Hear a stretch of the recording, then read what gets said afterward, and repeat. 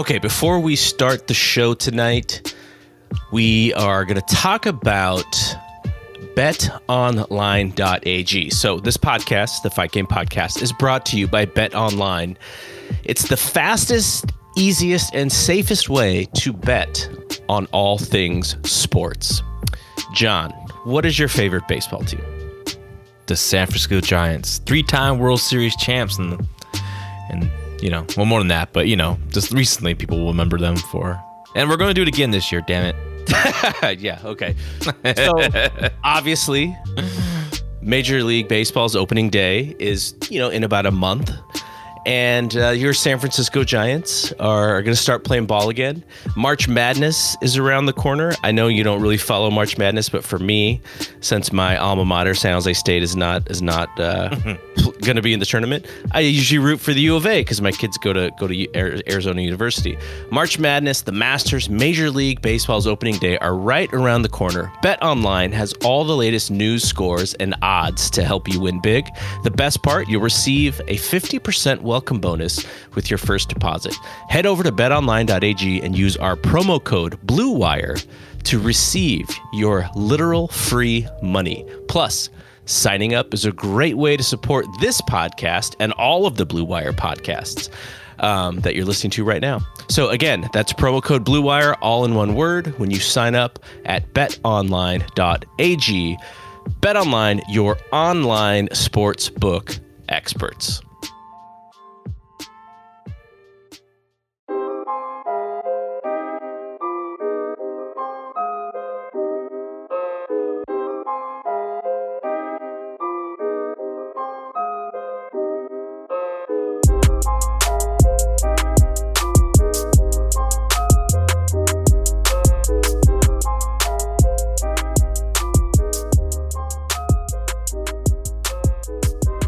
What up, everybody? This is Double G for the Fight Game Podcast, and as you heard him on the ad we just did, John LaRocca, of course, by my side. What's up, man? What's up, man? How you doing? Good. We haven't chatted in a little while since the last show, but I will see you this weekend, so we will catch up this weekend. The goal is to do the show that everyone's listening to right now, and then hopefully come back on the weekend with our AEW Revolution recap. So that is the goal for this week. We are not making promises. We are only what is the Paul Heyman line? This is not a prediction. It's a spoiler or whatever. Yeah. I wouldn't call it a spoiler, but we're gonna try. We're gonna try our best to get a show over the weekend to recap that show. We'll talk a lot about AEW Revolution on this show, but also I wanted to shout out a new podcast on the Blue Wire Network called Top Rope Nation.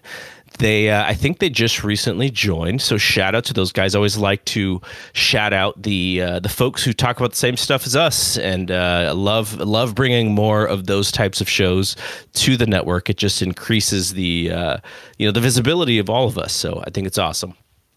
Next week we're going to come back with the We Want Flair podcast. Now, actually, that is also the plan. Depending on how much information I can get, I may extend it out another week just for research purposes and so let me break it down. I've been shooting John Twitter DMs going like, God, why did they do this with Lex? Or you remember when they did this with Lex? And so basically what I'm doing is I went through all the observers from right before Starrcade 87 through the end of 87. And our good friend, the Heartbreak Kid, David Rubio, has a lot of the 88 observers.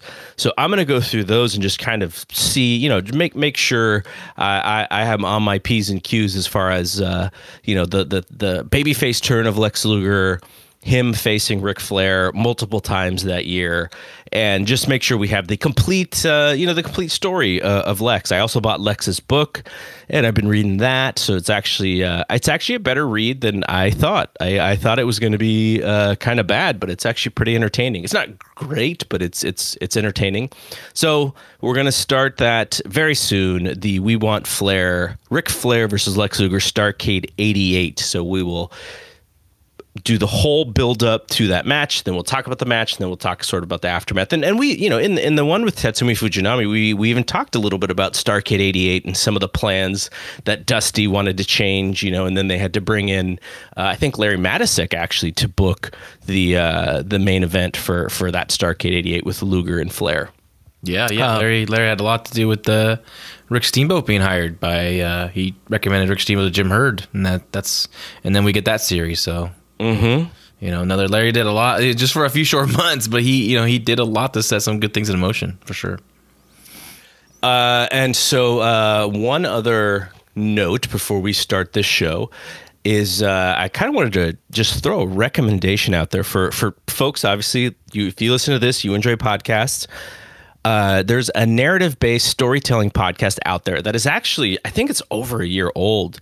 Our buddy Doohan is the one who found this. I think it was Doohan who showed it to me, but it's basically the story of Reuben Hurricane Carter. Some people may remember the movie from, I want to say it was like 1999 or something, The Hurricane with Denzel Washington. It's a story of Reuben Hurricane Carter, who was in jail for the murder of several people, and he basically got out of jail, and they decided that he wasn't the person who committed the murders, but they never really found out who committed the murders. So this podcast really digs deep and reopens a case that had been closed for years. So if you're into that narrative-based style podcast, check it out. It's from a guy. He's from the UK. I don't know exactly where, but he's a really good reporter. There's an over reliance on certain music that can kind of get annoying when you're like doing the binge listen, but very good stuff. So the Hurricane Tapes, check that out on however you find podcasts. Okay, so to kind of begin this show, we were going to do a contest, or not a contest, a challenge on this website, on Fight Game Media, on the Fight Game Podcast Facebook group, surrounding the New Japan Cup. And there's the brackets came out. There's a field of 32 wrestlers, and there was going to be matches sort of broken down like March Madness style. We did this last year as well in the group, and my goal was to kind of build it up bigger, give prizes, invite more people to do it, have more people join the Facebook group. And just recently, a couple days ago, they had to cancel those shows because of the coronavirus. Now, I haven't heard the plan on those shows, and they had to cancel 2 weeks worth of shows, New Japan. So my hope is that they will figure out a way to rebook it and to still do the majority of it. And if they do, if there is still a tournament, if there was still a bracket, and we can make predictions, we're still going to do the challenge, and there will still be winners and prizes and all that stuff. So I want to put that out there because I was starting to kind of talk about it a little bit on social media that we were going to do this challenge, sort of like March Madness, sort of like NCAA basketball. But then they canceled the shows, so the plans are kind of halted now. But if that gets started again, we will have the plans out there. We will have how to join. We will have how you can win. And my goal is to get as many people who want to be in the challenge as possible. I know Voices of Wrestling does one. There's the New Japan's stat guy. I think his name is Chris Samsa. He created a bracket in Google Docs, spreadsheets. So the vehicles are out there for us to do this, and it just if the shows happen, we will do it, and it'll be a lot of fun. So just kind of keep your ears open and watch the Twitter, watch the social media, the Facebook, and we'll have information out there as soon as we hear, because it's something that I was super excited to do. Okay, today was WWE's Super Showdown, Saudi Arabia show. And we kind of have to go back to last weekend after the Deontay Wilder-Tyson Fury fight, which we'll talk about a little bit in the middle of this podcast. I was at Big Dave Meltzer's. We were watching the fight, and then we did a podcast. And so right before we're getting ready to do the podcast, he's like, oh, by the way, there's some new WrestleMania matches. And I was like, well, like what? He said, well, Vince changed his mind on the SmackDown side. So he mentioned that he thought, probably going to be Roman and Goldberg. And we didn't really know what The Fiend was going to do. I threw out the idea, what about Cena? He said, completely possible. And so last night on Wrestling Observer Radio, he and Brian said that it is in fact going to be Roman Reigns versus The Fiend.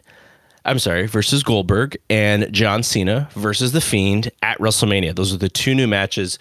We had talked about John Cena being paired up with Elias, which didn't really make sense to us. And so those are the new matches. But that meant that today's show on the WWE Network in Saudi Arabia, the Super Showdown, there was going to be some, ramifications from that show for WrestleMania.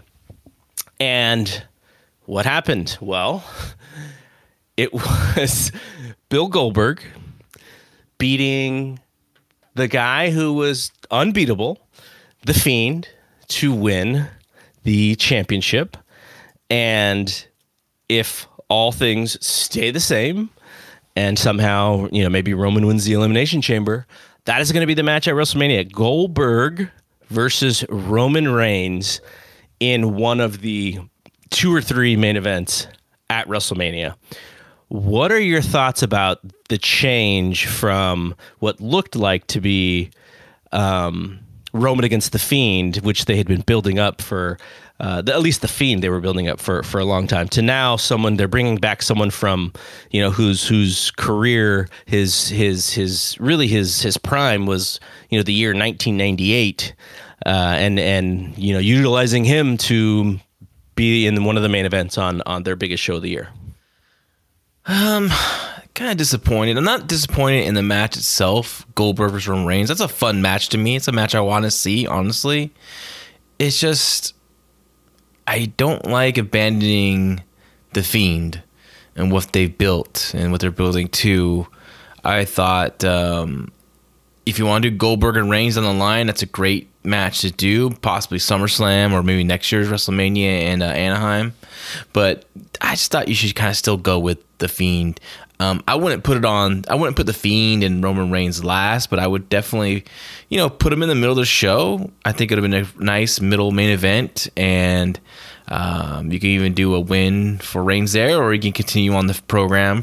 But I don't have the ratings in front of me, but I'm guessing Goldberg moved some ratings with Fox, I believe. I think he did from what I understand, I think he did a good job there. So maybe Vince was just trying to go with the hot hand, or he felt he needed something to spice up WrestleMania, which I don't know. I don't think you really need to spice up this WrestleMania. I think it's okay to kind of have a plan and execute that plan, and then you build to the spicier stuff for next year's WrestleMania. But like we talked about last week with the Shawn Michaels Diesel main event WrestleMania, right? Like, there's nothing really too spicy with that. I mean, there was you had Lawrence Taylor and Bam Bam Bigelow, but overall the show wasn't much, but it is also building for the future.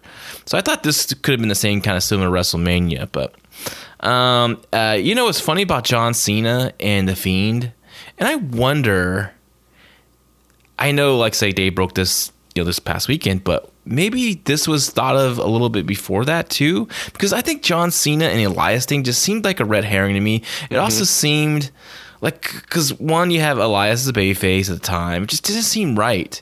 So I wonder they're trying to maybe keep things under wraps, and if things leak all the time in that office, as they do, because this is wrestling and everyone talks. Maybe that they wanted that to get out because maybe this was a plan for a couple weeks, but I don't know. I would have stuck with the original plan. I mean, but other than John Cena and Elias, I would have definitely changed that to something else for sure. So my argument, or it wasn't even an argument, I just threw it out there because a couple weeks ago they did the press conference in Los Angeles for WrestleMania 37. And in that press conference, Roman Reigns talked about wrestling The Rock. Mm-hmm. Stephanie McMahon talked about Ronda Rousey's backyard. We want her on the show. And it very much seemed to me like that's the show that they're looking forward to, because they can bring back certain folks who may be interested in it simply because it's LA, simply because it's Hollywood. They can get, they can get more mainstream coverage just being in LA. ESPN has an LA studio. And so I threw it out there. I said, it seems like this year's WrestleMania was a little bit about making a couple of people, maybe Shayna, maybe Drew, to build them up so that they are important. And next year's WrestleMania was really the one that was going to be this humongous show. And I still feel like that's what it feels like to me. But at the same time, there's this talk about WWE selling their pay-per-views to a streaming provider. ESPN Plus was the new name as of last week. That was the name that was out there. If ESPN Plus gets a hold of these pay-per-views, wow, just if ESPN can get behind WWE like they have with the UFC and make this stuff big, maybe that's for the best interest. And if that is the case, they really had no mainstream casual fan matches on this show. Roman and The Fiend was not going to bring back the fan who watches one show every year. Maybe The Undertaker and AJ could have been that match. I didn't feel it then. I don't feel it now. And then, Brock Lesnar, I think, we know what he is at this point. We know what he brings to the table. And if you have been, if you enjoy watching Brock matches, I do too. But it's not going to be like, oh, I can't wait to see that Brock match, because he's been doing the same thing for a few years now. So what I wonder is if Vince was just like, man, if we're going to sell these pay-per-views, we have to make them a little bit more attractive to the buyers. And thus, we need to create a little bit more mainstream casual fan hype with someone like Goldberg in like a dream match, and who knows, maybe they promote this as like, the Spear versus Spear. But the best guy in, one of the best guys in 20 years ago versus one of the best guys now. And, to Roman, it's about, maybe he was like a huge Bill Goldberg fan back in the day. Whatever story they tell, there's got to be some impact, because it can't just be 50-year-old Goldberg against Roman. Like, that's not the story that you can really tell, I think, to draw a casual audience. So the other thing that I wanted to mention is, there's a lot of people today who are so mad that The Fiend lost. And I sort of get it, because, they've been forcing the red light down our throats. And this, you and I talked about this, last year about how do you, is he the new Undertaker? How do you book him? Like he's sort of impervious to pain. Like how would you book him in a title picture? Because then how can you beat him? And so this match with Bill Goldberg was nothing special at all. Like I actually thought it was a little predictable. Maybe Bill could not get him up for the jackhammer either, so that looked kind of weird, because Bray had to sell the pin for what was a really bad suplex. And so the thing that I I'm like, now you guys want The Fiend to win, because previously the story was like Roman versus The Fiend, big whoop. And now at least Roman versus Goldberg's like, oh, okay, I sort of get it as a casual fan match. But now people are like, oh, The Fiend, they just threw The Fiend away. And yeah, like he was, I do admit that, if you really wanted this guy to be something, like he should not have lost on this show. My argument was, why didn't he come out overconfident as just Happy Bray Wyatt and lose as Happy Bray Wyatt and still not have lost as The Fiend? And he could have still kept that Fiend character, and he could have come back and, whether it was Roman or Goldberg, and said, look, you beat Bray, but you didn't beat The Fiend. And they could have kept him going that way. But they didn't do that. They beat The Fiend. He got up, and then the lights turned off, and then he disappeared, and who knows? And, we'll see what happens. They have their work cut out for them starting tomorrow or start later today for those listening with SmackDown. John Cena is going to be on the show, and maybe that's where they start the thing with The Fiend. But yeah, like Vince did not seem to be happy with how things were going, and I get it. But he was also in charge of the things that were going the other way. So, but I will always say that, if you do not like how things are going and you want to change them, it is completely his job to do that. It is his company. It is his creative. He's going to take the credit, and he's going to take the critical, the critical review as well. So that's just kind of his thing. But, John Cena and The Fiend, does that move you in any way? Would you rather see John Cena do something else? It's on its own, it's a special attraction because John Cena hasn't been there for a good while now. So now it's fresh and it's fun that he's going to be back, and it gets The Fiend. It's good. I mean, I'm not really that hyped for it as I would for maybe Cena versus someone else who I don't know, but maybe The Undertaker, maybe or I don't know, but I don't know. I'm excited because it's WrestleMania and it's always fun, the WrestleMania time, but I'm not super overly hyped for this show to where like I know what it needs to be. I know it needs to be to set up something for the future, and I don't want them to get past that site. I mean, it looks like Raw's doing that. Thank goodness that nothing has. Well, it's still early, but nothing has changed so far on the Raw side. Well, the one match that seems like it changed was going to be the All Mexicans match with Andrade, Humberto, Garza, and Rey. I think that was the original planned match, and it looks like that one might be changed. But dang, that's the one that I didn't want to be changed. That could have been fun. But yeah, no, you're right. It seems like they're pretty comfortable with what's going on with Raw, and it was just the SmackDown side that Vince was not happy with. Yeah, and then I just haven't really watched too much SmackDown lately to kind of see if how things have been clicking. Honestly, I didn't get a chance to watch Super Show. I mean, it's during my work hours and I did follow along on Twitter and the Observer, clicked in and it's some interesting results there. Definitely. I'm not surprised by a lot. More surprised by the execution than anything. But the main roster WWE stuff's always, you just never know what you're going to get. It's wacky. It can be frustrating. It can be great too. But this is one of those where it's kind of head scratching for me. And, we'll see how it ends up, but like I said, as a match, dude, Goldberg Roman Reigns is so much fun for me. I want it like later this year or next year. All right, so the other things that happened on that Super Show, Goldberg squashed Ricochet like a bug. It was Ricochet. I'm sorry. Brock Lesnar squashed Ricochet like a bug. Ricochet tried to jump him at the bell, got smashed, suplex, just got slammed on the back with forearms, and F5 match was over. Ricochet literally got nothing. So, So what did you think about that? What's your thought? I am not surprised. No, I would have kept him away from Lesnar because he wasn't seriously booked as a top guy anyway. And looking at the result, it was almost like, well, we need a throwaway guy who people actually think is better than we want to push them at this moment, and that's what they did, like to get a little bit of that internet buzz, and then they just pissed off the internet at the same time. I saw the result.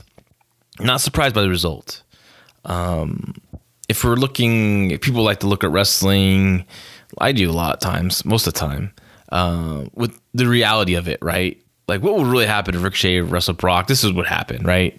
Let's be honest. He would just squash him like a bug, in my opinion. He would run.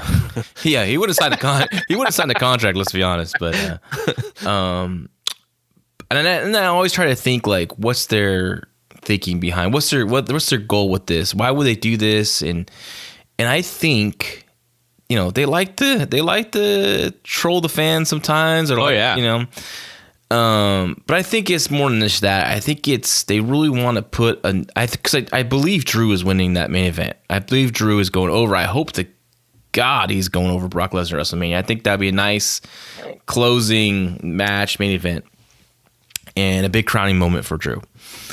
I think the idea was to get people so upset that one of their beloved guys like Ricochet totally destroyed by Brock. So when Drew does beat him, people were just super excited and happy that someone finally took down Lesnar. Now, Lesnar probably show up in like 2 months later and win the belt back. But yeah. Which I hope not. I hope they kind of go with Drew because I think he has the tools to be a top guy. He can talk, he can wrestle, his look, he has all that going for him. So I hope they go with it. But I think that's the real reason why they did this like this. They want people to be like so upset that Brock, I can't believe they would have Brock do that. I can't believe they would treat Ricochet like that. And then like these same people that are like, bitching and moaning about that will react so big and be so happy when Drew wins. He deserves it, and all, you know what I mean? Like, yeah, take that, bro. I mean, it's just so funny how people react to stuff like this. So, yeah, I think that was really the goal with this match. And unfortunately, someone had to be sacrificed. Is Ricochet dead? No. I mean, no one's. It's pro wrestling. You can really. I mean, some guys will get affected. Some guys you can build back up. I think Ricochet you can build back up. It's going to take a little extra time. But, I mean, I know I could definitely do it. I think I could definitely get him where he needs to be if it was up to me. And I think, if I can do it, I know Heyman could do it. So, and then even better. So, I'm not worried about Ricochet. I think he'll be fine. So, the other thing that happened that is related to WrestleMania is AJ was in that tournament, that gauntlet match. R-Truth was like winning everything, and then AJ came in and he beat R-Truth, and then Rey Mysterio is going to be the last guy, and then you see the backstage and the club is beating up Rey, and so he's not going to make it to the ring, and then AJ's going to get the count out, he's going to win the tournament, the trophy, whatever the you get for that tournament. And all of a sudden, you see the club just getting tossed, and you see the black boots, and then the black, whatever that black jacket that Undertaker wears. And he comes out to the ring. He does the 5-minute entrance. He comes into the ring, kills AJ dead, and pins him, and is the winner of whatever that cup is. And so the story that they're going to have to tell now is the heel needs to get revenge on the Undertaker to make that WrestleMania match. And I don't know. I know a lot of people were like, well, God, like, I don't want to see this match anymore now. And I get it. I thought it was a sort of a backwards way of setting this match up. But like, how do you do it? How do you now make people interested in a match where AJ Styles, who you probably thought was going to have a rough road ahead in beating the Undertaker, now just gets killed at this Saudi Arabia show? Yeah, Ian, this is the result I was mostly offended by. Honestly, when I read it, I'm like, I had to read it twice because he just basically walked out and chokeslammed AJ, and that was it, right? Is that what happened? Yeah, I didn't like. I had it on, but I was working, and so all I saw was Undertaker, AJ at his feet, pin. So it was, whether it's a choke slam or whatever. But I heard it was quick. It wasn't too long. Very quick. Yeah. They're gonna have to get some heat right back on the club. All three of them are gonna have to beat the hell out of Undertaker, lay him out, do something barely devastating to kind of take him out of the game for a while. Some big kind of, I don't know what they're gonna do. Bury him alive. I don't know. They're gonna have to do something that just totally devastating to get some heat back to where Undertaker wants revenge, and that's how they'll play it. I just don't like that idea. I'm not a big fan of this. I'm just not a big fan. I think AJ should have just won the damn tournament, whatever it was for. He should be gloating, talking about being phenomenal, talking about being the man. This is the house of AJ, all that stuff. And, even getting so cocky to where, like, he's done with wrestling now or whatever, but if Undertaker was, I would have been the first guy that beat his streak or something, you know what I mean? And then Undertaker shows up and then you have a stare down or something, or maybe he does choke him there and, leaves him laying, and then you could, that's what I would have done. Just keep it kind of simple, and this is just like, it's definitely a backwards way to go by it. But this is the one result where I was more like, everyone's all, I see people upset about the Fiend losing, and I see people upset about Ricochet's treatment. But God, I saw this, and I'm more upset about this. So the on social media, all last night or so, Wednesday night, depending on when you listen to this, it was Wednesday night. They were teasing that the Undertaker was going to Saudi Arabia. Oh, what is the dead man going to do? And what he's going to go on the show and blah blah blah blah blah. So, they were definitely trying to get people excited to see what he was going to do. And I thought he was going to I knew it was going to have something to do with the AJ thing, but I did not think he was going to pin AJ in seconds. That was not my prediction for that. So, okay. So before we're going to get to the Wednesday Night Wrestling, and then we're going to preview Revolution a little bit, I wanted to talk about the Deontay Wilder and Tyson Fury fight. I talked about it, it happened last weekend. I talked about it in a lot of detail on Wrestling Observer Radio with Big Dave Meltzer on Saturday night. The thing that newsworthy that kind of has come out in the last few days is the buy rate, which came out today, sounds like it's between about 800 and 850,000 buys in the U.S. with a heavier reliance on streaming than people had thought, which makes sense to me because ESPN Plus has been forcing people to stream the UFC shows through their service. So if you are a UFC watcher, you knew how to buy this pay-per-view, and so that makes sense to me. Fox has their online pay-per-views as well, but it was really more of a disappointment in the normal cable and DirecTV pay-per-view over the box. And I thought the hype for that show was really well done, but just the people weren't as interested as people thought. 850,000 buys is a really good number, but with the amount of money that they were paying both Fury and Wilder, I think 28 million a piece. I'm not sure they actually break even on that fight. They may have broken even, but they may not have as well. It's probably a close number. And they have other overseas buys and stuff. Maybe some buys coming from the UK. Tyson Fury's a big fighter out there, so they'll recoup some of that. But it just was not the 1 to 1.2 million that we thought it was going to be. The other thing that came out is Deontay Wilder. Everyone knows by now he kind of got mopped up. He's trying to have there's a rematch clause. The loser could, force a third fight to happen, and, the winner gets 60% of that purse and the loser gets 40%. Now that purse is going to be a little bit smaller because I think the win was decisive enough to where I don't think the public is even going to be as interested as they were in the second fight. But Wilder went really, aggro on one of his coaches, Mark Breland.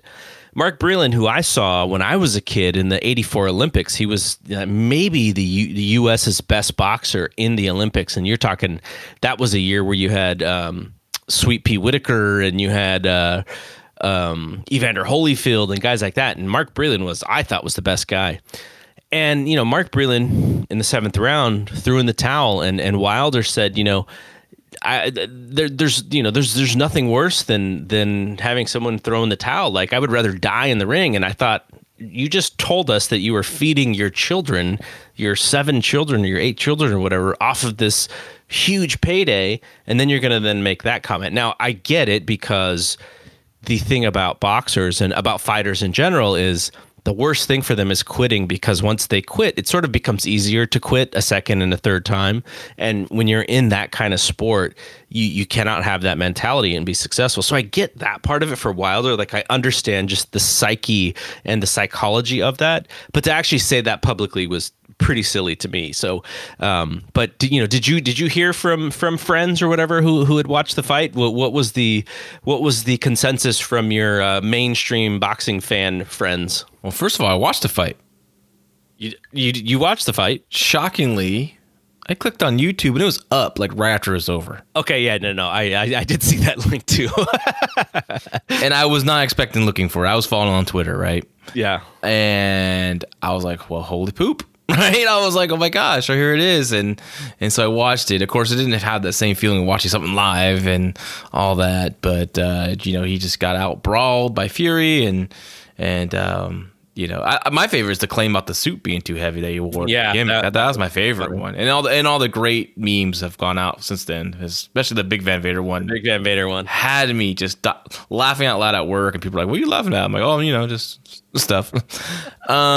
So people did, I thought the buy rate was going to be a lot higher just because Monday morning at my office, people were talking about it. My coworker who goes to all the fights at Oak Ridge Mall here, a local mall here in San Jose, California. He like just, strolls in. He's like, I remember he was like, I'm going to go see it at Oak Ridge Mall. And I hope people show up so he continue doing these fights there because he loves just paying $20 and watching on the big screen, right? So he decided just so happened to look it up on the app, the Fandango app, and noticed like, holy cow, a lot of these seats are taken already. Yeah. And so lucky for him, his kind of where he likes to sit was still open and available. So he's like, I can't wait. I can't just stroll in like I usually do. So he just, pre-ordered him for the first time. He's a very old school guy. So him pre-ordering must have been a fun thing to witness because he just gets frustrated with just, sending emails out at work. So I thought from that, I'm like, wow, really? Oak Ridge was packed. He's like, yeah, it was a big crowd and people were going crazy and people loved Fury. And I thought, okay, maybe this is going to be a bigger fight than I thought. I mean, I knew it was going to be better than the first fight, right? But the first fight was like, what, 350,000, correct? Right? Yeah. And my, and a couple other coworkers came up to me. Hey, did you watch the fight? Did you see that? And then it was like about, I don't know, 6 or 7 people. And with today's like, you get nothing from UFC, right? Maybe Conor fight. You get, and that's still down from what it used to be, right? So I was like, wow, man, this is definitely a lot hotter than I thought. But that's when the buy rate came out. I was pretty shocked that it was only 850. I thought for sure their predictions were right. 1.2, 1.4. The other thing that is sort of related to that fight is people saying, it's got to be Joshua and Fury now, and like I get it. Like I would love to see Joshua in that mix too. But as I've talked about with Big Dave, I don't understand the economics of DAZN being able to work with the Top Rank or Premier Boxing because DAZN's entire business model is based on $10 or $20 a month streaming subscriptions. And so how do you sell something on pay-per-view and then sell something on a subscription model? Like it doesn't seem like it makes a whole lot of sense. And the money, it looks to me that the money would be in pay-per-view for that kind of fight. And so I don't understand how they do it. I've told people, I go, look, I would love to see that, but tell me what the plan is for the business model of each company. It seems to me that it's actually harder to do than just a normal Top Rank and Premier, where they sort of have the same business model, and it's just all about kind of working the economics and the splits and a lot of the A side, B side stuff. Here, you have all of those things, and as well as a completely different business model. So I'm like, when people say, it's going to happen, I'm like, okay, like I hope, but no one has told me how this is going to work for me to go, okay, I get it. So we'll see. We'll see what happens. It's funny though, from my coworkers who are all casual viewers, other than my friend, my other coworker, he's a hardcore boxing guy. He loves to watch all the fights and the UFC fights too. All of them want to see the rematch though, which is shocking. I thought, well, really, he kind of beat the hell out of him, And they're like, yeah, because you know why? Because they all thought Wilder was going to beat Fury, and I did too. I thought Wilder was going to outbox him. He didn't. Yeah, and I think they're like, give him one more shot to beat this guy, And so I think there's something there for the rematch for sure. But I think Fury's gonna. I think he's already going to fight someone else in the already scheduled in June or something like that. And I think Wilder needs to go out and he needs to put on a hell of a performance and need to cut a hell of a promo to get a rematch with Fury again. Yeah, Wilder has his mandatory. I'm sorry, Joshua has his mandatory in June, so that's more than likely where he's going to go with Pulev. And I know people are going to be like, Joshua's ducking. Like he's not like there's just the economics of this whole thing that just doesn't make sense. And he's with a promoter that is doing business a little bit different. Yeah, June 20th is scheduled with Joshua and Pulev. Okay, so let's actually change gears again. We'll come back to wrestling. And let's talk about these Wednesday shows. I want to start first with NXT, mostly because after we talk AEW, then we can talk about that pay-per-view. But I will say that NXT, at least for right now, there's a little bit of like a holding pattern for them. Like I think there's definitely the Charlotte thing, and they're trying to really make that big. But for I felt like maybe a month ago they were on a little bit of a hot run where every show felt hot, and now they're just kind of like, okay, here's a good wrestling show, and there's going to be some good matches, and we'll have a couple of things that are interesting. But when you compare the AEW trying to build a pay-per-view versus NXT coming out of TakeOver, like they obviously two different plans of attack for stuff. But I don't know, this NXT show just felt like it was just kind of on a treadmill a little bit. I think the crowd, I'm starting to feel more and more that being at Full Sail for so many weeks in a row is probably a negative. Now, I don't know if they could go to a different building, a small building, and maybe do TV from a small building for like 3 or 4 weeks and then come back to Full Sail, and all of a sudden Full Sail's hot. But Full Sail, they know what they're going to get. They know when to pop. They know they're sort of a part of the show, but there's like that organicness is missing from that crowd. And I wonder if that would help a little bit, but I don't know. I mean, I may just be kind of, not really. I feel like when I watch Raw, the 90-minute version of Raw is better than the 60-minute version of NXT that I watch. Really? Yeah. Well, I mean, I thought the show was good. I liked NXT a lot. Overall, there's some good things. There's some moments. Like NXT has their strategy, has their way, has their your consistent booking. Very simple stuff. I would like to see this Bianca Charlotte match be put off the following week. Maybe but I don't know. Maybe they felt they didn't have anything for this week. If it was a big main event, they need some kind of hook for the main event. Mm-hmm. But I think like that match, Bianca and Charlotte, sandwiched between two cage matches, would have been a hell of a show. Yeah. Overall, I thought the show was good. It was. I thought both shows were very entertaining this week, and it's a fun night of wrestling every Wednesday for me. So to me, it's a win-win. So I mean, I watch both the same night actually, every night because because we record tonight and I have to watch it and get it done and get through it. But, I did not find myself being tired at all, and I enjoyed both. I watched NXT first because I got wind that a certain referee would be making his return, so I definitely wanted to watch that live for me being the West Coast feed, later. but that was a cool moment. So, so it was a good show. Let's talk about Charlotte and Bianca, because I think that, it was the main event. It is one of the bigger programs that they have. And obviously it's setting up Charlotte versus Rhea Ripley. I thought Bianca, outside of the actual finish of the match, I thought Bianca looked really good. Like I thought she came off as a star in her promo. She looked like a star, kind of going head up against Charlotte. Because there's something to, Charlotte is tall, she's muscular, she's athletic. I'm sure she could be, even slightly intimidating just because of her stature. And I thought Bianca was like right there with her, with that whole persona, with the just being in the ring with her. I thought just athletically impressive. She looked like she belonged just from a presence standpoint. Now the match was the match. Like I don't really have anything against the match. I don't think it was a great match, but I don't think it was a bad match. I thought it was really interesting. And, it was more, to me, less important about the match and more important about like Bianca was just like, I'm here and I have to make sure that I look like I belong with this woman on who's a big star. And I thought she did a good job for that. I don't know if it seemed like maybe if they would have had like 2 more minutes, the end would have been the finish would have been better, and then the aftermath would have been like more like important, because I know Rhea kind of looked like a little bit of a goofball there at the end when she was like posing when she's supposed to do the run in, but.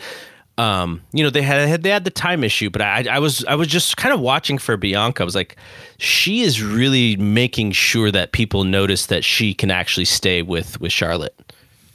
I thought the match was good. I was a little disappointed overall because I was expecting a career-making match for Bianca here. She looked good athletically. She's still a prospect. Yeah, she still has time to develop, and I thought the beginning was very good. I thought it was flowing good, and all of a sudden, like in that middle, things got a little rough. Things got like there's some hesitation or some timing issues.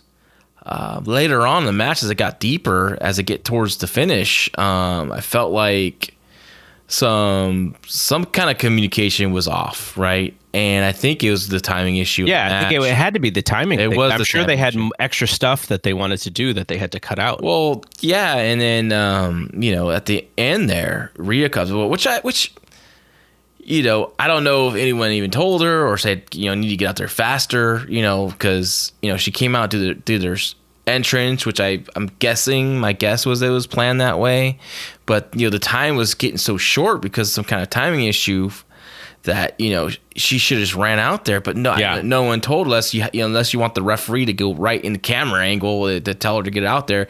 And it's funny when Rhea did go out there, the referee kind of puts his hand on her back saying, "Get the F in there," because you only gotta because we went out to air quickly after that. Yeah. The ending wasn't executed. That's probably the way they wanted to, which was frustrating for everyone. I was hoping for a career making match for Bianca. I'm not worried about that girl. I love that girl. I think she's going to be a superstar.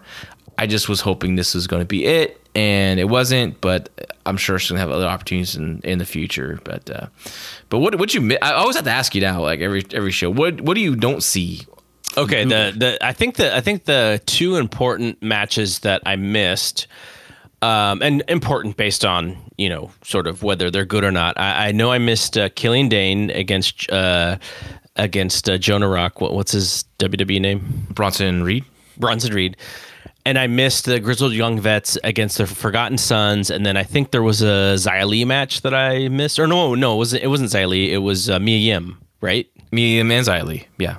Yeah. Okay, so they were both in the match. So okay, that's what I missed. Those are 3 matches I missed. It's kind of a bummer. I mean, the Mia Yim, Xia Li. I mean, the match itself wasn't that it wasn't bad, but it wasn't nothing you need to see. But there was a nice little thing with her and Dakota. Mia Yim, especially in Dakota, I thought was good, and also Raquel Gonzalez getting more of a character moment of her going there attacking, laying out Mia and stuff. So and Xia too. So that's a bummer we missed that. The Grizzled Young Veterans. God, I love those guys. Versus the Forgotten Sons was a really, really, really good tag match. A lot of great work for both teams. Forgotten Sons are very underrated. They're just mechanics in there, quality guys. Wesley Blake is just a bump machine, man. He's fantastic to watch. Cutty's good. Cutler's good. He's really good. It was a good tag match. It's a bummer you didn't see that. But and Killian Dane and Bronson Reed was a big man match, and that was nice big. Killian Dane, like I told us about in the past, but that guy's so good and so underrated and so underappreciated. So it's nice to see him back on TV, get a win. I don't know if I want to see Bronson Reed losing, a lot at this stage in the game, unless they decide to go heel with him and put him with the manager and kind of flip a switch. But I don't like that. I like to start a guy off from the beginning, instead of like you see him as loser now, but then he comes back as a I don't know. Especially the big man like that. Well, the guy has so much potential in Bronson Reed. But so the other star-making opportunity was Ciampa and Austin Theory, and they had a fairly lengthy match. Mm-hmm. Ciampa gave him a lot, And I came out of that match. So when I figured out what it was, when I figured out that it just wasn't going to be a short Ciampa squash, I was like, okay, what I'm looking for is I'm looking for Theory, and I'm looking for him to take advantage of his opportunity. What, JR always says, maximize your minutes, whether you get 2 minutes or you get 10 minutes, like just maximize them. And so I was watching him like, okay, I want to see if he, because Ciampa just like giving him. And I was like, okay, I want to see him like really like fire up and like charisma, and like when he doesn't get the 3 count, like just to show like such disappointment. And like I thought it was okay, but I was not impressed with him as much as I wanted to be. And like of course, like when you think about those kind of matches or those moments, there's the John Cena and the Kurt Angle one that's pretty memorable, where you go, okay, like that's an opportunity for John to really make a name, and he did a great job in that Kurt match. But I didn't see that in this match, and I know Austin Theory's really young, like he's super young, and they were trying to push him as like the future. I don't know if he necessarily maximized his minutes with as much as Ciampa gave him in this match. It was a good match. I can see what you're saying there, but I think with Austin, there's a big spot for him coming up soon, and I think it's going to be. I think you'll see him maximize those minutes. I think they're slowly building him up. It's different than Cena and Angle, because Angle was a heel and Cena was just like young up and coming babyface. Where you have this is flip, which is you have Ciampa as the babyface and Austin Theory is this young heel, kind of like a Randy Orton, right? Mm-hmm. He kind of reminds me of Orton in a way, because it's funny. I went back and rewatched. This has been weird to me, by the way. I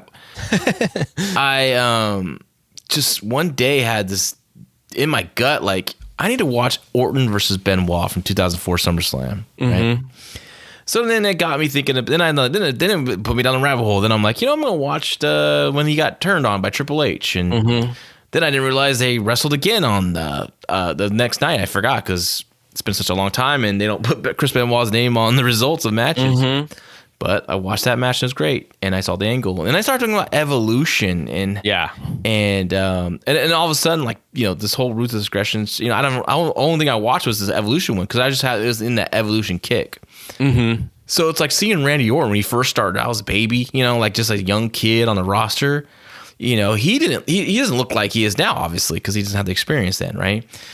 Austin Theory reminds me of that. Like, you could tell, like, there's something there. There's something that can be great, but he just needs someone to kind of guide him.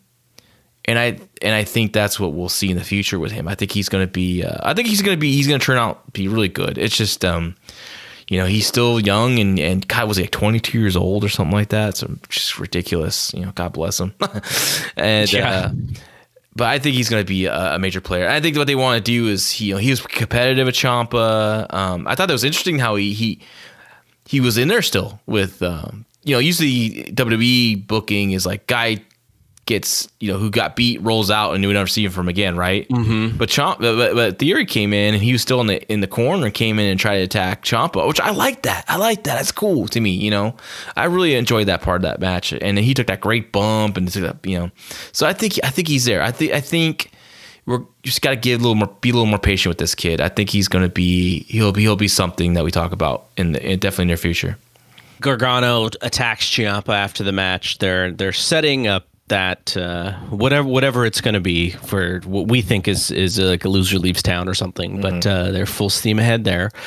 Cameron Grimes beat Dijakovic after Damian Priest slapped Dijakovic in the back of the leg with a stick or whatever he had, and they teased Dijakovic getting counted out with the 10 count, and he dives in at 9 3/4, and right when he dives in, he eats the stomp by Grimes, and Grimes won. I really like that finish. Oh, awesome.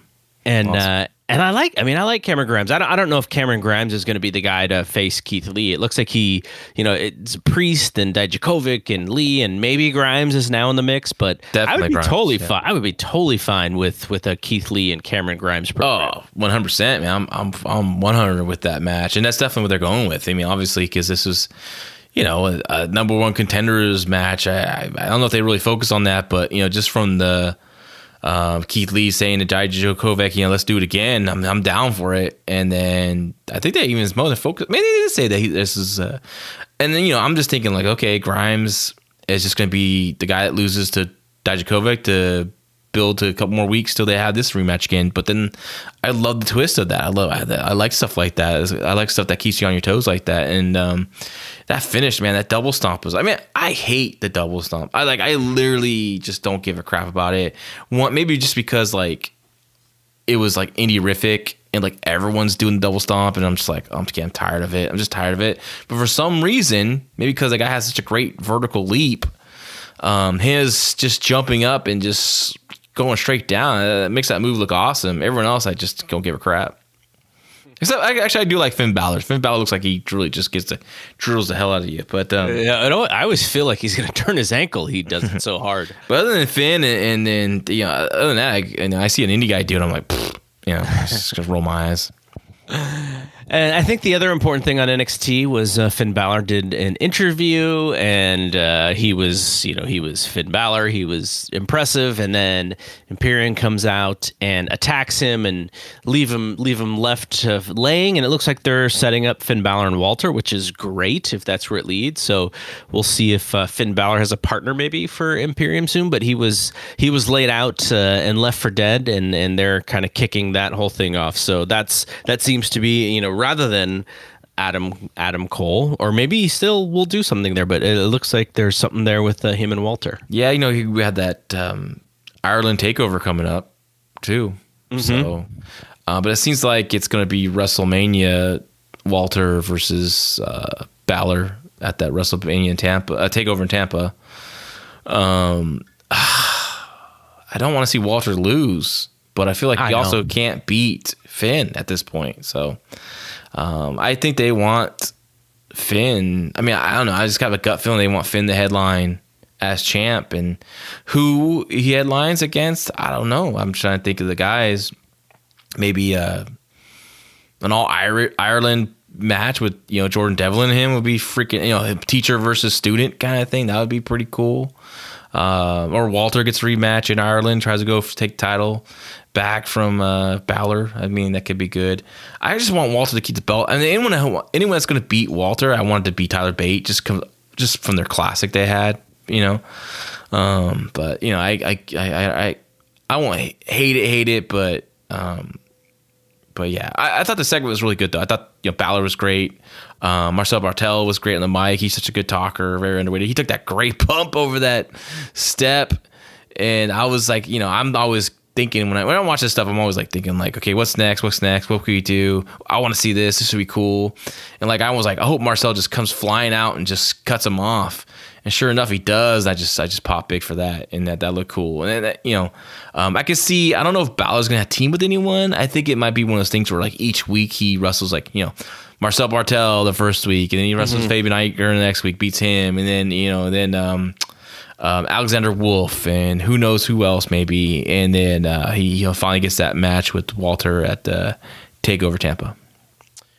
All right, let's move on to Dynamite. And the go-home angle for Jericho and Moxley was a weigh-in. It was the last segment of the show. Gary Michael Capetta introducing both guys, and John Moxley there weighed in at 234, which he's probably not 234. And then Jericho was, he was kind of haggling, got to take off this with their what was their painmaker, their sweatsuits or whatever they were wearing. Yeah, the painmaker. So yeah, that was funny. The whole the old team coming out was fun to watch. Varsity Club jackets or something. Yeah. and then Moxley just like headbutts him right in the nose, and they just go at it. Jesus. And then Jericho's busted wide open. Dustin comes out, and he goes after Swagger, and then they go into the they go out of the ring into the stands, and then even into like the arena. And JR was just JR and Excalibur. Or I don't know, maybe it was JR and all of them. Shivani, but they were just trying to like be humorous in making sure that they didn't ruin the dipping dots, and it was so silly, but I still laughed because it was like one of those things where like they were just trying so hard to get something like that in. I didn't laugh because here you have this great brawl that's happening in the ring. Then I understand getting Hager out there because you want to get him away from all this because you're booking him as this ultimate badass that should help clean house, right, and save Jericho. So I understand the reason of getting Rhodes to brawl with Hager out of the building, but it was talked about throw him in the Dippin' Dots, and so Jim Ross blows it. He goes, hope they don't hit the Dippin' Dots, and they don't even do anything yet. And then finally, all of a sudden, he goes in, oh, no, not the Dippin' Dots. So, we had this, really serious, great, man. I love that go-home angle at the end of Dynamite. And then you have that, moment. And then it was everyone else got involved. Oh, he's joking around. We're going to joke around, too. And then here comes Excalibur. Here comes Tony. Taz, maybe. I don't know who else was in that damn booth. They got so many guys in that booth now. It's just that was the low light for me on that. But other than that, I feel like great stuff like that, for the now when you're talking about 870,000 people, there aren't a lot of casuals. There's almost all hardcores.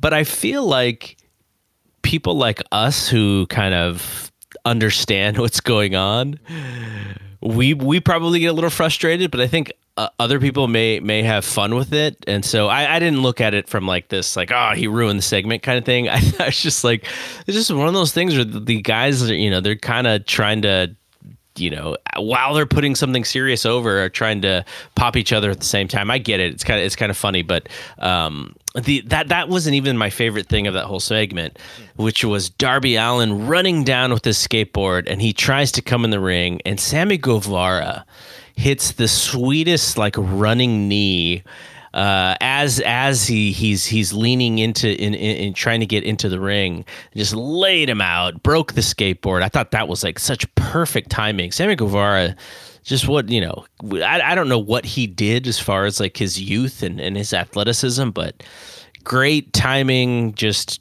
can move so well. Darby Allin is obviously, he's an up and comer. I'm really looking forward to those guys. Now, I don't know if the match, we'll see as far as if the match is great or not. I'm going to probably guess it'll probably be pretty good. I don't think it'll be great, but just the fact that AEW has two young guys that are there who are kind of competing against each other. You can throw in Jungle Boy there as well, because Jungle Boy got the pin on Guevara in their six man, but just the actual. You see three guys who over the next year, they're not going to be in the main event status. Maybe over the next 2 years, they're not going to be in the main event picture. But, slowly but surely, they're going to climb that ladder. And at some point, we're going to see MJF and Sammy Guevara and Darby Allin and Jungle Boy and those guys be really, really near the top of the card. I think it's going to be awesome. That's kind of what I was feeling when I was watching that at the end of that segment. Yeah, I think they should be there sooner than later, honestly, with all those three, especially Guevara and Darby Allin for sure. That was a cool moment. I love that moment. Some really well-timed knees this week on Wednesday night, right? The Ciampa to Austin Theory knee, holy cow! Look at that timing of that. My goodness, now what a perfect camera angle for that too. It was a fun post-match angle. I really enjoyed it. I mean, I know I was a little bummed out about the over-exaggeration on the Dippin' Dots stuff, but other than that, I mean, God, man, that headbutt. Phew. What the hell, man? Talk about going all out for their main event. The only thing more brutal than that headbutt was Mansoor coming up short on his moonsault against Dolph and knees hitting Dolph right in the gut. Oh, man. I didn't see that yet. I don't know if I'll watch that match, but maybe I'll catch it on the highlight. You know, Mansoor has some charisma. He does. He's got charisma. Okay, so the other thing, we'll talk about the other important things on AEW. Omega and Pac go 30 minutes right at the start of the show. They do 3 falls, and Omega wins 2-1 after they go sudden death on that 3rd fall. The the match I thought was pretty good. The only thing where I sort of fell out of it a little bit is they started doing the my turn, your turn with like these gigantic moves. Sometimes you do the my turn, your turn, you do the big punch and the other big punch, you come back to the big punch. But in this one, they're doing like these like high spot moves. It was like my turn, your turn. Wait a second. Wait in the middle of the match. Are we agreeing right now? Are we going to be agreeing on this match? I thought for sure this was going to be our knockdown, drag out fight. No, I mean, I like the match, but that's just the part of the match that kind of took me out of it a little bit where they did that. And I was like, I wish they wouldn't have done that because I know what they were doing. They're just getting the fans to go nuts. But it took me out of the seriousness of the match. I still overall liked it. I wouldn't say I loved it, but I liked it. I liked the storytelling. I liked the finish. Pac is great because he's not going to lose a step for losing this match because, by the end of the show, he's over again. Well, let's talk about that in a second here, but yeah, go ahead. No, but that was pretty much it. I enjoyed it, but that middle part of the match, I didn't like that much. Okay, so let's start this. So I've been drinking tonight, so watch out. It's as a match from the bell, the time it rang to the end, I enjoyed it, right, for what it is. I thought as well, they went. It was like too much of big moves kicking out. Like at some point you're just killing everything. You're doing all these great stuff that can really build to something, and it just wasn't. They're just killing it. They're just killing the business now. They're just killing these moves. I think they could have spaced some things out, told a little better story. I mean, people were going nuts over it, but they're just kicking out of stuff, that was like too big to kick out of, my opinion. I don't know what's gonna feed them next time. Well, the One Wing Angel, the only thing they could beat Pac, I guess. What really upset me was just right after the bell. Here's the thing. This match should never have been booked anyways at this point in time. I've said this before. I'll say it now. Why are they having this match? I understand it's like, Paige and Omega are involved with the tag stuff. Like, keep that going. That's cool. I like that, what they're doing there. But, like, this is just it's just, like, shoehorned in my opinion. Pac, a few weeks ago, 3 weeks ago, kidnapped his best friend, Nakazawa, right? Kidnapped him, threatened to beat him up. We got no conclusion of that unless it was on BTE, but I don't watch it. I mean, it probably was, but yeah, we don't know what happened because we don't watch that show. Yeah, and then a few weeks later, he kidnaps, or like I said, he doesn't really kidnap her. He just holds her by some kind of against her will, even though he's not holding her. She just, Rio's just clutching her title. They were playing freeze tag. We just didn't know it. Yeah, apparently so. Right, and he's threatening her. Then he has some, Nyla Rose come out and powerbomb her through a table. Well, not through a table. She's bounced off it. Right. So what? So this grudge match. Okay, now we're building to a grudge. Let's have a 30-minute Iron Man match. That's not a grudge seller for a grudge, or two guys that want to beat each other up. Two guys you would think want to just fight each other out, right? And so they go out there. Omega comes out there and Mr. Nonchalant gets in there, doing the same thing he does every match. Just kind of being there, shaking it, getting ready. What they do? They circle and lock up. After you attacked your friend, after you attacked your other friend, you're going to circle and lock up? No. Start fighting. Start going at it. Start brawling. Start going around the ring. That's how you work it. And that's what I was so frustrated by that beginning. I'm like, come on, man. Like, you guys have been setting up this feud. Like, Pac wants to rip Omega apart. Omega just, I don't know, nonchalantly wants to have the match anyways or something. It's poorly executed at that point. I was just really frustrated that Omega is a great athlete. He's really good. But this is where I will say that he's not the best worker in the world, because that's not what a best worker thinks. You work to the match that you're building to, and this is a grudge. You work like a grudge, not just the same old match with a bunch of big moves and spots like you do all the time. Well, the part that I will definitely agree is they were telling two different stories on the same show with Kenny, and it did seem a little convoluted because it's almost like a jump cut in a movie. He just has this match. He's 30 minutes and he's in the submission hold. He's ready to pass out, and he wins this match at the end. And then cut to another segment where he's like fresh and it's before the show, and he's interviewing and he's goofing off and he's joking. There was a disconnect there for me as well. So I agree with you on that.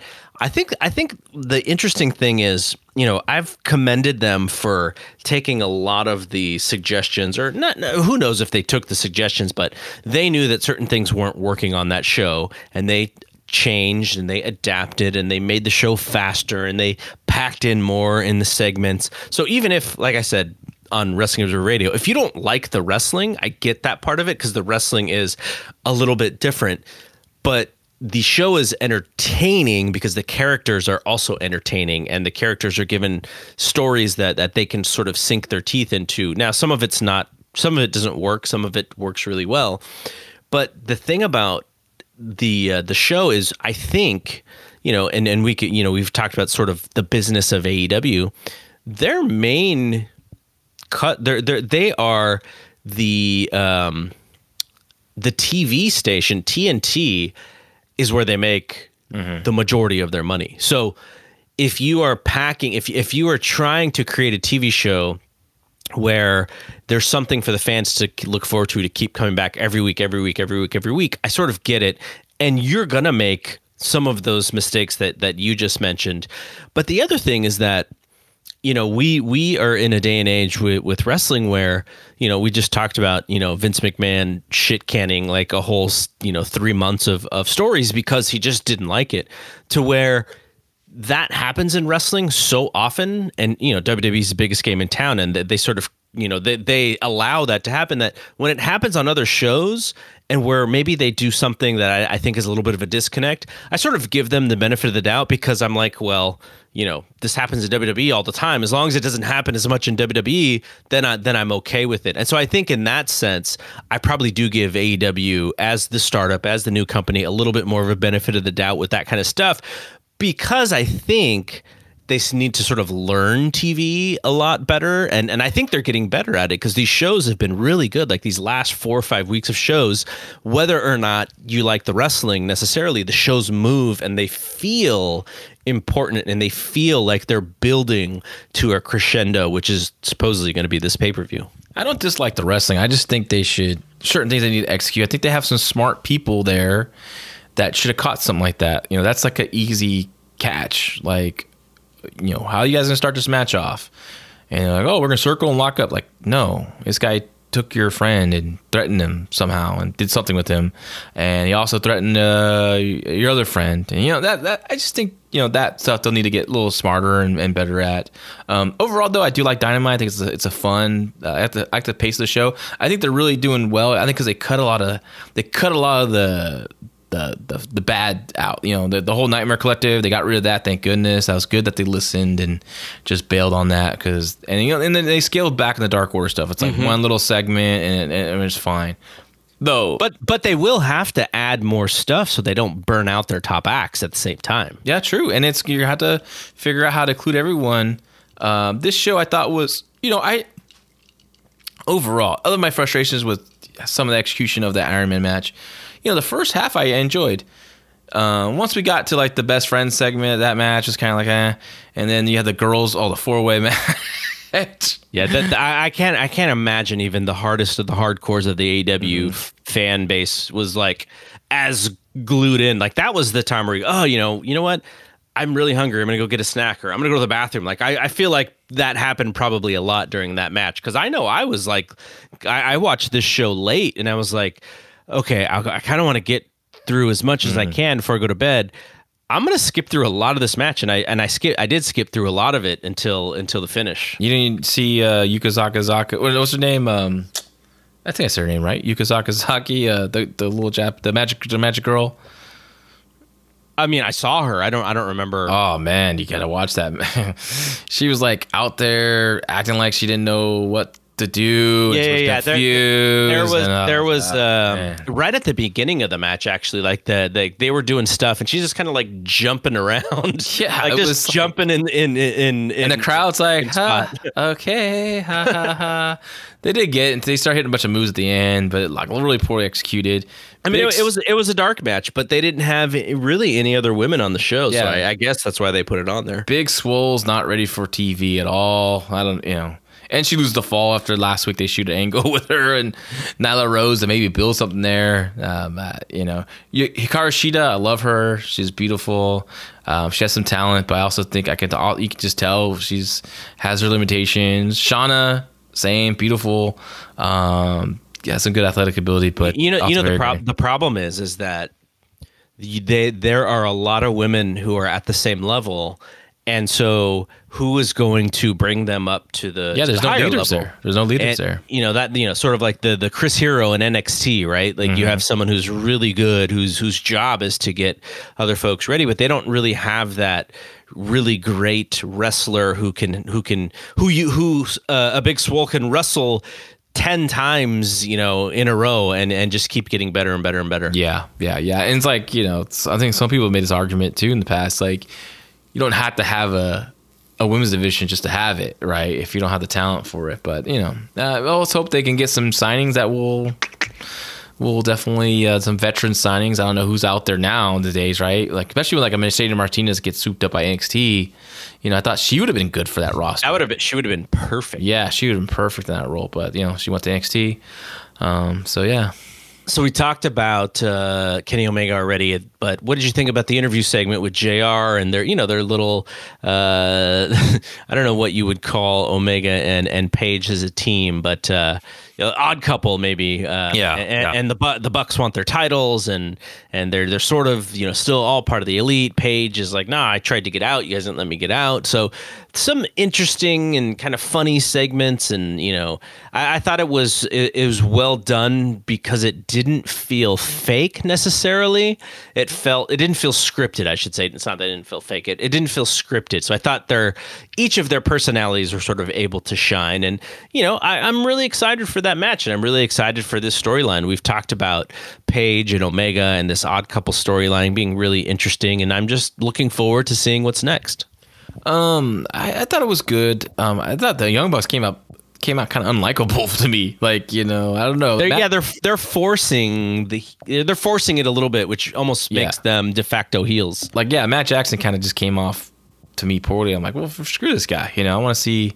And Paige kind of in the end really came like the babyface. Like, I'm here for business, and why you guys overlooking what we're accomplishing, what we accomplished as a team. And Omega's like, oh, it's cool. I thought they could have done it to where like Paige is just sitting there, just he's steaming, he's drinking. And the Bucks and Omega are just kind of like talking about how this is great. It's going to be so much fun for our fans, or the BT fans, the people that support us from the beginning. We're going to go out there, have a great match for the titles, and just kind of be like buddy, exciting for not just them personally, but also excited for the fans. Who's been there from the beginning, right? And then I would love to see at the end, JR, like, Paige, what's your comments? And he just cuts us like a promo, like, you guys are all happy and looking forward to wrestling each other, ha ha ha, shake hands. But no, I'm going there, I'm going to kick your ass. Mm-hmm. I'm going to give you I'm going to do some cowboy shit. I'm going to hit my buckshot lariat and knock your freaking head off. And we're going to retain the title, just walk off. That's what I would thought. That's how I would have booked it. Like, that was been a killer. But like, holy shit, man, what's going to happen here? But it was fine. It was good. But I thought that was even a little cooler, but I like stuff like that. I like segments like this that they do. Like you said, but it was like almost like Bizarro World, because first we have an Iron Man match with Omega and this issue, and that's the part that I didn't really like. Was just the order. I almost feel like maybe they should have saved it for like that countdown show, which I didn't get to see yet. I hope to watch it tomorrow, but they did a countdown show after Dynamite, so. I like the Cody and MJF vignette was good. The little promo, I thought that was good. What do you think about this Pac versus Orange Cassidy match coming up Saturday? So let's actually kick off our discussion about these matches. So I think I was watching the Orange Cassidy and the Bunny do the thing in the middle of that match, and it hit me on what it reminded me of, which is, you remember when Rikishi and Too Cool would randomly like just start dancing in the middle of the Royal Rumble? Yeah. That's what it reminded me of. I was like, okay, this is entertaining, but it's in the middle of a match, and what's happening, with these guys on the outside. And, like I said, it's entertaining for what it is, but it's really just Rikishi and Too Cool dancing all over again. You have to really go like, okay, like I just have to accept what this is in order to like it. And if you can accept it being in the middle of just this fight, then I can see why you like it. To me, I wish it wasn't there, because the match should be the most important thing rather than, this quasi improv segment in the middle of the match. But look, I mean, do I believe that Pac is going to get something out of this dude? I absolutely do. Is it going to be a hard-fought wrestling match the way that I enjoy wrestling matches? Probably not. But I know that Orange Cassidy is going to get cheered like crazy during this match. So I can't say that this is a bad thing either. This match should be booked like Brock Lesnar versus Ricochet. It better be, because I just found out. I text the man. I say, Big Dave, how long is this show, bro? He's like 4 hours. I'm like, God. And at 5 o'clock. You can't start at 4, people. Well, I think 4 starts the pre-show, right? What's on it? The pre-show. So this is the first match. I think this is the pre-show match. SoCal Uncensored.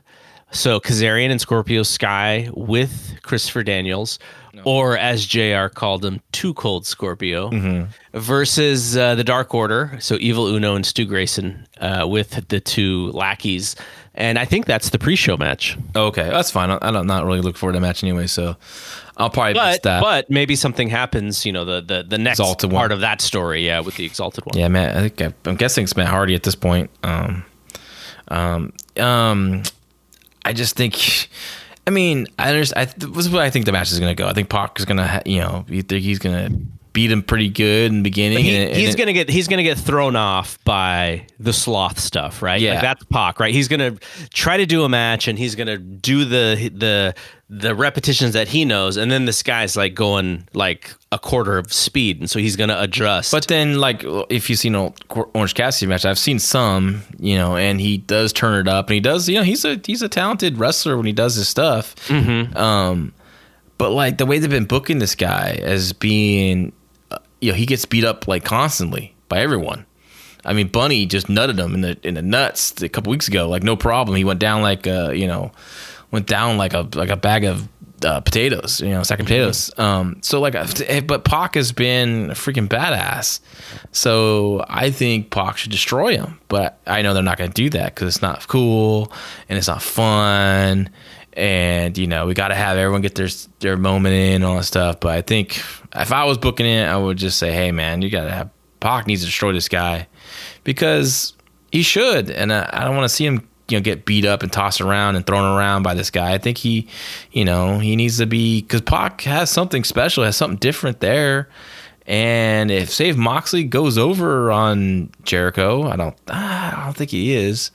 But if he does, like, you have a guy like, built up for him, in the coming months. So I think Pac will play along for a little bit, and then I think he will beat the shit out of him. Like that's how it should happen. Like Orange Cassidy should get one thing in that the fans can really just go crazy for, and then Pac finally kind of goes, okay, this is it. And maybe he gets like a quick near fall or something. But other than that, it should be Pac, like you said, Pac really taking it to him.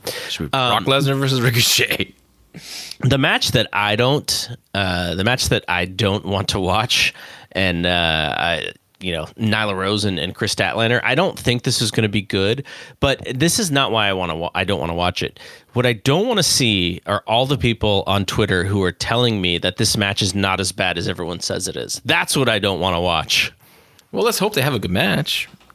Well, okay, but if you were to bet money on whether it was going to be average or bad, where would you put your money? Oh, bad. Yeah, me too. Just from what I've seen. I'm just saying I'm hoping that it's going to be good, you know. I hope so too, and I'm not saying that I don't want either of these women to succeed, because I want everyone to have a good match, in the ring. But there's bopping the noses But the thing that I don't want to see is, people go, oh, this match isn't that bad. It's not as bad as you think it is. Like, there was a discussion on our group, on our Fight Game Podcast Facebook group, about the women's four-way, and there was a couple of folks who were like, it's not that bad, and there were a couple of folks who were like, this is terrible. And somebody took the ratings of what's that website that does the match ratings? Matt, like the star ratings? Yeah, whatever that website is. Is that Observer? And no.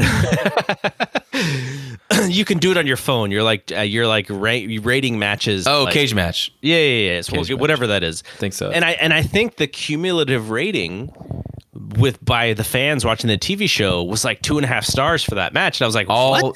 All idiots. It's a joke. But it's not that they're idiots. It's that they want the match to succeed so badly.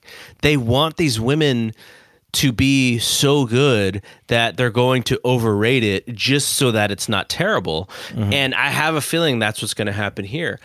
If this match is three stars, I will come on this podcast on Saturday night and say, wow, like I was really impressed. But more than likely it's not. And the people on Twitter are going to try to say that it was 3 stars when it was 1.5 stars, or you don't do star ratings anymore, but you know what I'm saying. No, man, yeah, no more stars. But no, I'm just hoping it's good, because I want to see all the matches succeed and be really good. I was just joking about people. If they like it, they like it. I'm just not bagging on anyone, but just having fun there. The issue I see is both women are limited, right? Inexperience, especially in a big match like this. But they could can it, and they could, work on it for the, leading up to it, and they could get their execution down, and it could be really good. So I hope that happens. Darby Allin and Sammy Guevara. I'm really looking forward to this match, and I'm not expecting a classic. I'm just expecting to see two guys who have good chemistry together and are on this big stage together for the first time, and I want to see them like really, really, really come together and just show and put their best foot forward and show that they are kind of the future. Yeah, me too. Yeah, I like this match a lot. When it was booked, and then they've been building really nicely. Darby was doing a great job. I like the idea with he can't speak, and he's been doing the signs stuff. I wish it wasn't during the picture-in-picture, honestly, because sometimes I click and fast forward, and I'm like, wait a second, let me check that out, see what they're doing there. And but yeah, I'm looking forward to maybe Darby does some craziness and gets pinned on this one. Sammy has been losing a lot. I didn't think he should have lost to Jurassic Express this show. I thought the Dynamite show. I thought especially I thought LAX. I thought Inner Circle definitely needed some momentum, because other than Jericho, the other guys lose a lot. So I thought maybe this is the match, and it's okay. You could beat Marco Stunt, like no big deal, right? Oh yeah. I just thought and plus, you had Darby Allin coming out later too, like for a run in the main event segment. So you could, because his pop was good when he came out the second time, but it is it's not as good as that last week when he just came out for the first time, right? Yeah. So they already saw him twice, so they saw him earlier, so this wasn't as big of a special moment when he came out. So, but yeah, I thought that was a miscount. So yeah, I think Sammy definitely needs I'm sure a coffin drop on something crazy will happen, and I think I can see Sammy getting the win here. Jake Hager and Dustin Rhodes. I hope it's short. I hope it's like a short brawl with two just big bruising guys beating each other up. I hope that Hager does not take the Canadian Destroyer, though. Oh. That looks like if I was him. Man. I feel like they're building to Shattered Dreams, though. Yeah, I could see that. But I don't want Hager losing his first match either. I don't either. And I don't either. So I can see Shattered Dreams interference from other Inner Circle members, and then whatever Hager is going to use for a finish in AEW. I don't know, Dr. Bomb, or I just love that Dr. Bomb he did, but I don't think he's going to be doing that. I mean, he'll probably do some kind of MMA submission, or maybe another nut shot into some kind of a head and arm choke or something. I don't know, but yeah, I can see. I think Hager needs to win, definitely win this match, because Dustin he doesn't need to win, right? He just doesn't need it. Yeah. Omega and Page against the Young Bucks, which is probably going to be your crazy spot fest match that will more than likely be good, really good, probably. And I don't know. I kind of feel like I want to see the Omega and Page storyline keep going, but the Young Bucks can't keep losing these matches. So the booking will be interesting here. Yeah, I agree, and that's why I'm looking forward to this match. I think it'll be more of a story than we think. I think we'll give them credit for. I know they're, people will say, oh, they're going to just do a bunch of crazy moves, and I'm sure there will be. But I think with what I like about this is with the Omega and Page story, you have to infuse some kind of a little more storytelling in this match. So, which I think will help slower the pace a little bit and build to the bigger spots. So I think they'll have a good one. It's probably the second or third I'm looking forward to most on the show. MJF and Cody, I'm not sure. Like, this is where, the kind of match you're talking about, where it's like a fight. Like, these guys better not lock up. Yeah. As a brawl, I think they're going to have a really good brawl. So I'm looking forward to that part of it. And anything with Cody is he is really good at being Cody Rhodes, and he's kind of blossomed into this wrestling superstar in front of our eyes. So it's really fun to see. And obviously MJF is the goods. I don't know if he'll ever be.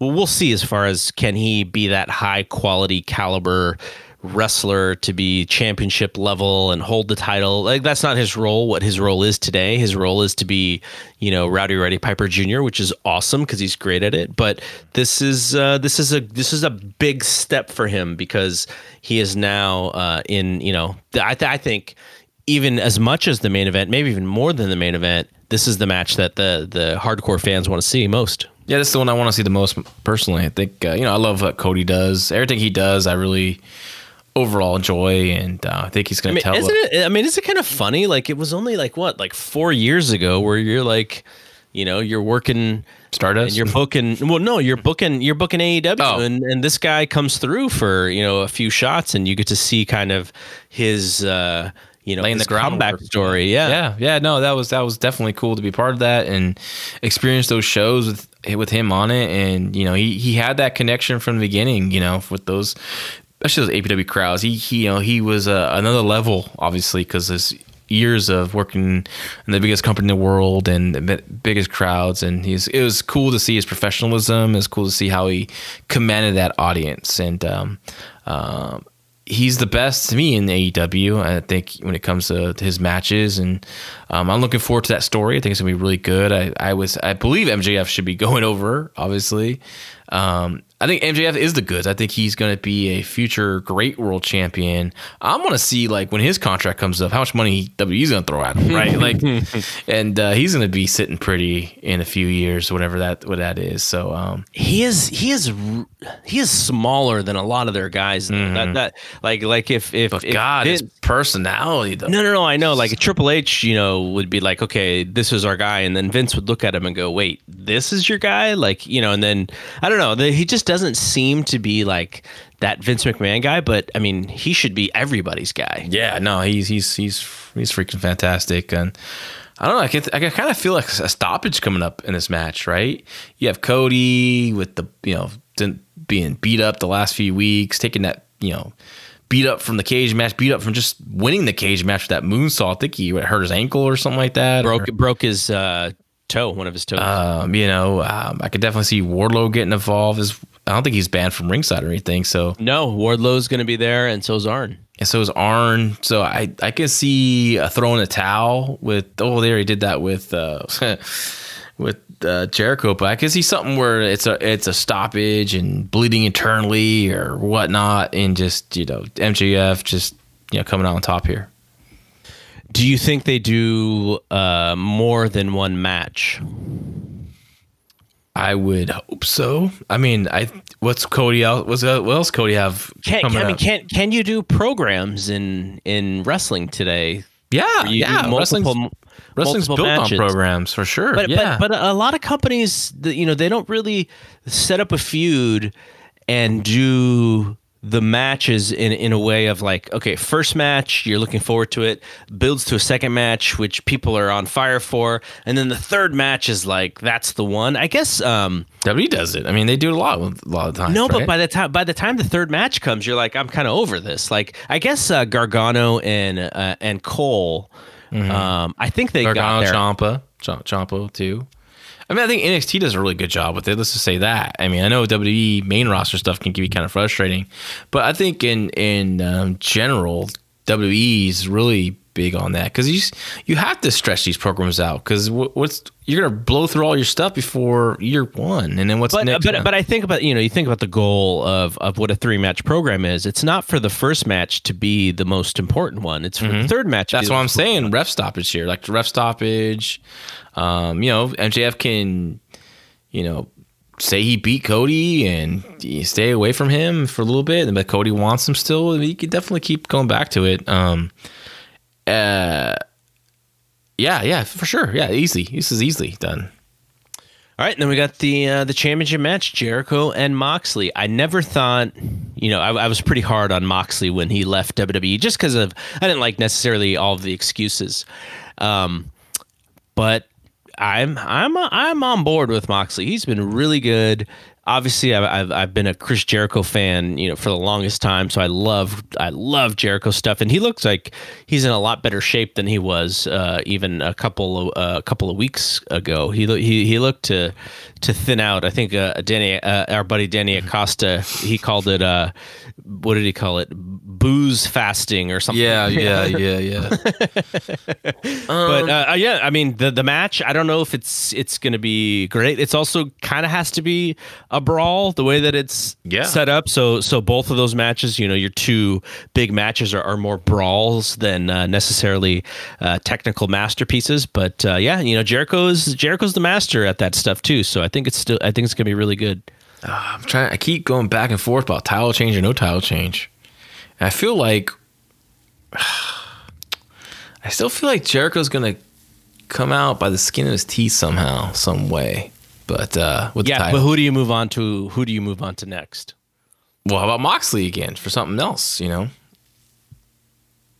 Unless like something like where Archer shows up and beats the hell out of Moxley and goes there, and then you have Jericho could be celebratory the next show, and someone you can't be Cody because there's that stipulation there for now at least. Because if you look at the people on this card, you mentioned Pac already. It's not going to be Darby or Guevara yet. It's not going to be Dustin. You're not going to see Dustin and Jericho. Kenny Omega, they fought last year at Double or Nothing. I don't think they're going to have a rematch at Double or Nothing for the title. Page, Page, he's in the tag team championship, and plus he had the match at their second pay-per-view with Jericho to determine the champion. And so I don't know. It doesn't seem like there's a natural next guy unless he asks for Randy Couture, who he said that he beat up in the Countdown special. Supposedly, Jericho said he beat him up. Check TMZ.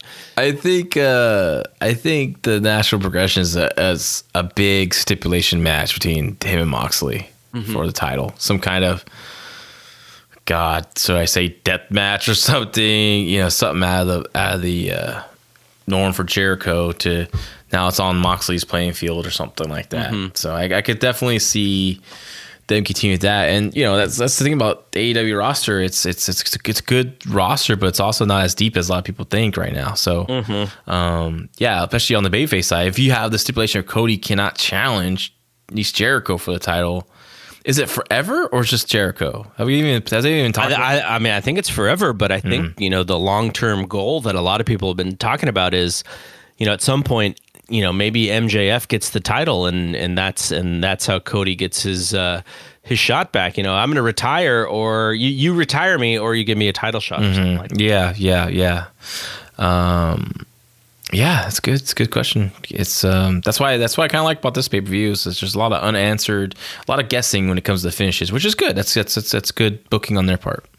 No Jungle Boy, which I'm a little bit disappointed in, but I get it. It's okay. You can't have everybody on these shows. But the thing we mentioned last week, which is the Dynamite shows have been so fun. It's not like I'm like desperate for this pay-per-view because there's so much, you see all the stars every week. But I will say after the go home show, I was pretty pumped for the show this weekend, and plus I get to watch the shows with you and Big Dave and all of our buddies who are going to be there. So that'll be fun too as well on Saturday night. Yeah, it's going to be a blast. It's going to be my poor wife. It's going to be 4 hours. So, and then if we get to the podcast after too. Yeah, definitely. I'm sure we can definitely, not making too much promises, but I think we can make that happen. Yeah, it'll be fun if we get to do it. But I think that is it for this week. Like I said, next week we will, at least I'm crossing my fingers, I can get enough research done and we can do our first segment of the Flair and Luger Starrcade 88 We Want Flair series. So that'll be coming up, and Elimination Chambers actually like just a week away too. It's not this weekend, but it'll be next weekend. Yeah. Wow, that's fast. Yeah. That's right, because WrestleMania is coming up WrestleMania is going to be in a month after. Yeah. Wow. Yeah, so that time flies when you're having fun. It totally does. All right, man. So that's it from here. For John, I am Double G. We'll see you when we see you. Peace out.